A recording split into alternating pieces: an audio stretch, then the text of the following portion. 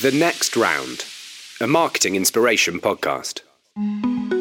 Hello, and welcome to The Next Round, the AAR podcast about transformation and marketing of some of the UK's most famous brands. I'm your host, Robin Charney. I've been working in marketing and digital for over 20 years and now help other marketeers with their business challenges as the lead consultant for the ecosystem design practice here at AAR. Each episode is a fast-paced conversation with a super smart marketeer sharing the story of their heritage brand, its history, innovation, transformation, and most importantly, its next round. Why heritage brands? Because their journeys are more interesting, richer, and more complex. And frankly, we've all got a lot to learn from them. In this episode, I chat to someone I've been hoping to have on the podcast since our first season. I've kind of been stalking her. And I finally got her. It's Michelle Roberts, who is the marketing director at BMW. Hey, Michelle, welcome so much to The Next Round. Hi, Robin. Thanks. It's lovely to be here. Delighted to have been stalked. It was all very above board. Michelle is the marketing director at BMW UK, having started at the company as a graduate 20 years ago. She's done pretty well. During her time at BMW, she has held a variety of roles, including sales operations, production planning, product management, and leading PR for BMW's sponsorship of the London 2012 Olympics. She's also led the marketing for the iconic Mini brand. My Old Girl is still going after 16 years, so thank you. And she's had stints at the Munich HQ. Today, Michelle has ultimate responsibility for all marketing elements of the BMW brand in UK and Ireland.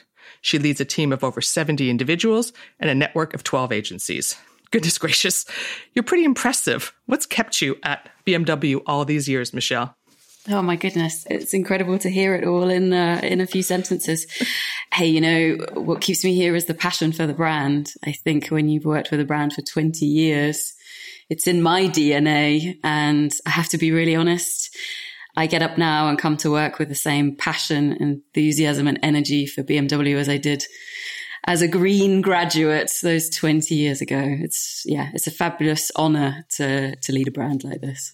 Wow. I don't know many marketeers who have been able to stick it out for 20 years with one employer, really. I mean, there's been so much change in the industry in that time. Can we talk a little bit about maybe the disruption and the change in the auto industry? Can you tell me a little bit about what challenges you're facing as an industry, but also, I guess, more importantly, how you're responding to those challenges from a marketing point of view and what your view of them is? Yeah, of course. It's definitely a time of transformation in automotive. And actually, for me, I think it's one of the most exciting times that we've, faced. I think for the 20 years that you've alluded to, I've been with the brand. I don't think I've experienced this much transformation in the industry all at the same time. You know, and what they're saying at the moment actually is that the car industry is perhaps undergoing its biggest change at the moment that it has done perhaps for since the car was born. Clearly, there's a shift towards electromobility.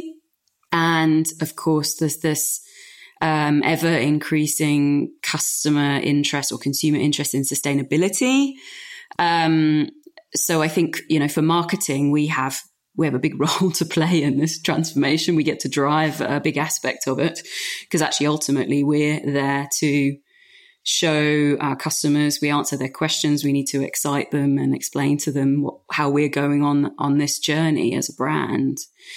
And I think the second thing, which perhaps has become a little bit more apparent in the 18 months that we've had, is around digitalization and customer expectations and experience and digitalization. And, it may seem like a really obvious thing to say, but brands aren't just differentiated by the products that they offer now. It's also about the customer experience. Yeah, and those are two massive trends. And you've been there, a little over 20 years. So I'm sure you've seen lots of evolution. I'd love to know what specifically or what one or two things have you kind of seen that have changed the most in that time? And what does that mean for marketing? How has marketing had to respond to that one big thing? What's the biggest thing? It's funny when you say 20 years. I feel like you're talking about somebody else. I know, because I'm looking at you. You don't look like you've been there for 20 years. You look like you've been there for 5 minutes. I should have prompted that, shouldn't I? So that's very kind. But it's crazy. It feels like the time has just flown by. It really has. And, I've been in marketing solely for 10 years of that 20. I have a background of other things, as you mentioned. And I think, even just in that 10 years of looking at communications around the Olympics, and then Mini, that as a brand, and now BMW, it's changed even in that shorter time massively. And, one of the first perhaps observations about how it's changed is around the data and the measurement, let's say, in marketing. Mm-hmm. I think, the days of old, let's say, it was perhaps difficult to be able to substantiate ROI and all of those types of things. And clearly now we've got more intel and insight and data than ever before about what's performing and what's working and where the brand is at and all of those types of things. But also if you look at, the media landscape and the routes to reaching consumers and customers, that's changed exponentially in that period of time. And if I think back even to the start of my specific journey in marketing, influencer marketing was quite trendy and cool then, but, maybe a secondary thought to a core campaign. And now it's a key channel. It's a key aspect to reaching our customers. Wasn't it simpler when it was just a nice car winding down a mountain road with a lovely blonde family looking really happy in the car? Wasn't life simple then? It was different then. Do we need a TV ad and a print ad? And, yeah, of course, it was definitely different. There was only one way to buy the car. You had to go to the dealer. People are going to think this was a whole kind of, historical, like they'll look back on this in 20 years going, God, I can't believe people had to go into a dealership to buy a car. Well, exactly. How will they think about it in that period of time? It was very linear, wasn't it? And I think that's the other thing now is that, the journey is so different. Yeah, and let's talk about that journey. I mean, because you talk a lot about that change to online. I'm sure when you joined, that wasn't even, it was kind of hearsay, wasn't it? We couldn't possibly be selling in more than one way to our prospective customers.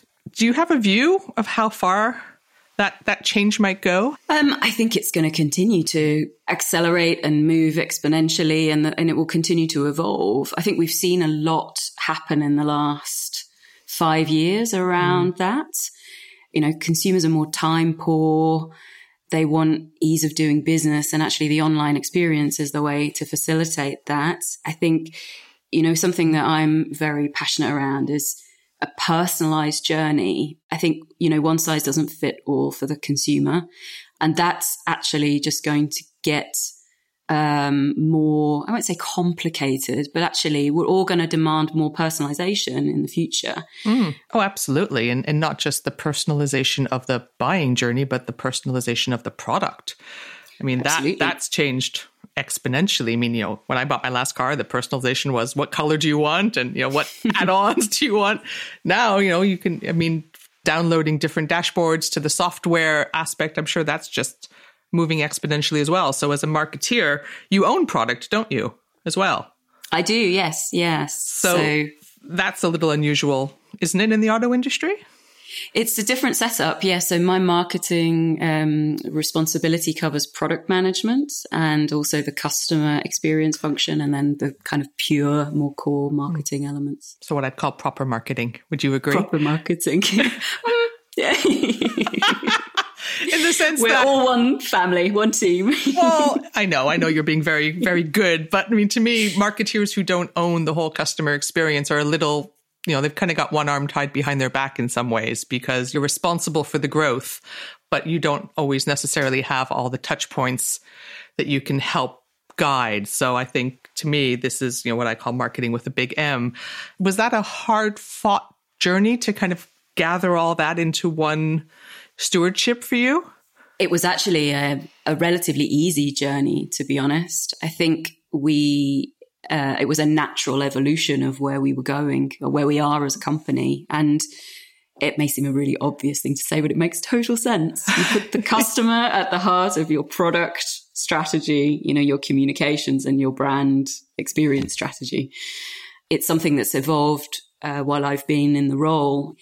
And when it wasn't structured that way, I used to think that it was weird that it wasn't. Why weren't we looking at the brand through the lens of the customer and the experience that they have? So it was a natural and very smart move. It seems so obvious now, but so many brands have kind of only now in the last couple of years come around to that, I guess, organizational point of view. it used to always be, product out or marketing out rather than customer in. And I agree with you. It seems very odd now, but given how many people are only now getting there, I'm sure there was a reason we didn't do it that way for a while, but no one seems to remember what it is.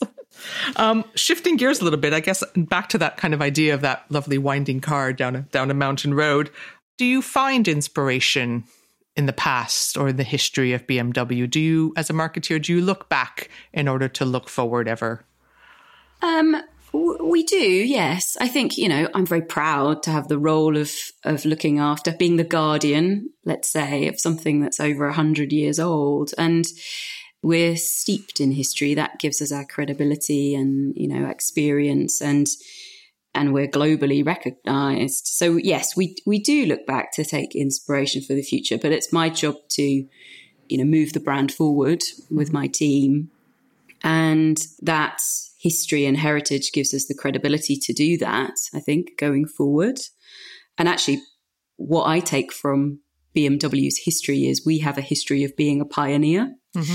And we take that into how we approach things going forward. So take the BMW i brand, for example, that's over 10 years old now, or was started 10 years ago, and actually is a foundation, of course, for our electrification strategy now. But the first brand to come to market with a fully built from the ground up vehicle for electric. And that kind of spirit and pioneering approach is then, what we're taking about how we move forward. And so the history, it really matters.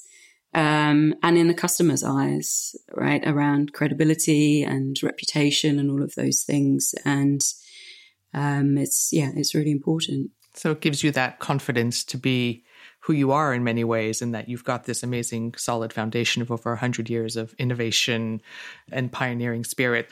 Can we talk a little bit about your agency model? Because I wanted to dig into that a little bit. You had a change, I guess, back in 2020. And so many brands are doing this, and so many brands are moving to a new kind of marketing ecosystem approach. But in 2020, you moved to a new model called The Engine, where you basically did some consolidation of your agencies and kind of put some key agencies on the top tier and in the spotlight. I'm just curious around what was driving that change. In my experience, it's often, efficiency and just trying to get to a clearer partner strategy to drive growth. But I'm curious as to what your point of view is on what drove that change. So the main driver for the changes was around the customer. Okay. It goes back to the customer being at the heart of the brand strategy, and the future requirement for personalization. So the things we've touched on already. And that's the ultimate goal, not just for BMW, I'm sure, and not just in automotive either, that we get to a point where we can really offer that personalized one-to-one experience for every consumer. And if you look across the landscape that we have today, the ability to be able to do that, whether that be the systems and the tech, the approach across different markets, is really difficult. And this felt like a really, a wise way to be able to advance very quickly in getting to that goal of personalization. Are you seeing the benefits from that as yet? It is early days, and we're still going through a degree of that transition, but the early indicators are that we're heading in the right direction. And I think the first phase is the transition, but what runs alongside that, of course, is the end, getting to the end goal and the transformation. And, we're seeing the starts of how that can work longer term. And, it's very promising. And I think when you also boil it back down to the other aspect is, speed and the expectation when you have to get things out the door faster, more bespoke, more personalized, more iterations, more complexity of media, systems, channels, and do that across multiple markets as a brand at the highest speed. Well, it's super exciting. And I've seen so many brands go through this transition, and I can definitely empathize with the transition period being almost the most difficult bit, which is it's moving from one thing to another, and it's people at the end of the day and the way people like to work and the partners they've worked with for many years. And, that's a very human transition and it takes time for sure, to get people comfortable with a new model and new ways of working. Absolutely. And it comes with change on every level, both for the, our HQ organization, the organization here, roles and responsibilities, all those things, the partners that we're working with. We talk about it as people, process, partners, and platforms, and all of those 4 Ps. There's a lot in those 4 little Ps to figure out, especially at the scale that you're running at. But apart from that, I guess, just kind of bringing it back up a level. I mean, you've worked with agencies your whole career in marketing. I'm just curious whether you have a point of view on what makes a good agency-client relationship. For me, it's all about partnership. I think, we as a brand, we as BMW, we invest in our partners as much as they invest in us in terms of, commitment to the brand. I see our agency partners, every single one of them, as an extension of my team. And, we build a foundation of trust and communication on that basis. So that for me is the game changer in terms of the network of agencies that we have, that we treat them as an extension of the marketing department. And do you do much insourcing? Is that part of your model at the moment? Have you built a large internal team over the last couple of years? So that kind of insourcing, outsourcing approach is something that we're looking at the moment. I think it's, the internal team that I have, let's say, is the structure of that is, of course, always evolving. And we've touched on the broader responsibilities that I have as well. As we look at what do the next 3 years hold, what do the next 5 years hold for the brand and the business as a whole, what skill sets perhaps have we previously relied on out of the organization that we perhaps need in-house now? And along with that, then what capabilities need to evolve within the existing team here? So I can't say that we've gone out and we've massively insourced this certain discipline or capability, but it's definitely evolved. And I think there'll be a lot more of that happening over the next short to medium term. Yeah, and you're not alone. I think a lot of senior leaders are evaluating the strategy because I think a lot of people went early and kind of built very large internal teams and have had varying degrees of success with that. But it's another element to manage, isn't it? It's having your own agency almost on site and all the joys and tribulations that come with that. So I think lots of people are looking at the long-term strategy depending on the end goal, which is, do we need to be faster? Are there capabilities we can't afford to have with agencies anymore because they're too strategically important? Or do we need to save money? There's lots of different motivations for insourcing. Exactly. And those are the 3 things which are on my mind all the time. Because mine too. you articulated them much more beautifully than I could, because it's, I need the most effective and efficient and agile setup possible. And by that, I mean the marketing department within the organization, but also the network of agencies that support us. And the construct of that has to be based on the 3 things that you were talking about. And I think we've historically, and my perception would be this isn't just BMW, we've perhaps had skills internally where those things could be now more on a periphery, let's say, but actually there are definitely skills that we've had outsourced or with our partners that we should be having, because it can drive more the intel and the data and the analysis so that we can optimize and do things better rather than doing all the doing. Yeah, absolutely. Internally. And it's changing. If anything, I think people are insourcing strategy more than they used to, and the stuff that can be automated almost in some way. And that's the other element, which is, what can we automate versus in-source or leave with partners. So yeah, it's a constant question on pretty much every senior leader's mind that we talk to. So you're not alone. And there's no one size fits all, unfortunately. If I had something in my magic bag of answers, I would give it to you, Michelle. With pleasure. Thank you. I appreciate that. And it's also evolving all the time. I mean, we talked about the complexity, and with that comes, it's an exciting time, but everything is changing, skill sets and capabilities and requirements. That's all evolving alongside. Just kind of finishing up a little bit, leaving the year we've had behind. What's the next round for BMW as we kind of, get to the end of, I can't believe already 2021. What are the challenges you see ahead for the brand?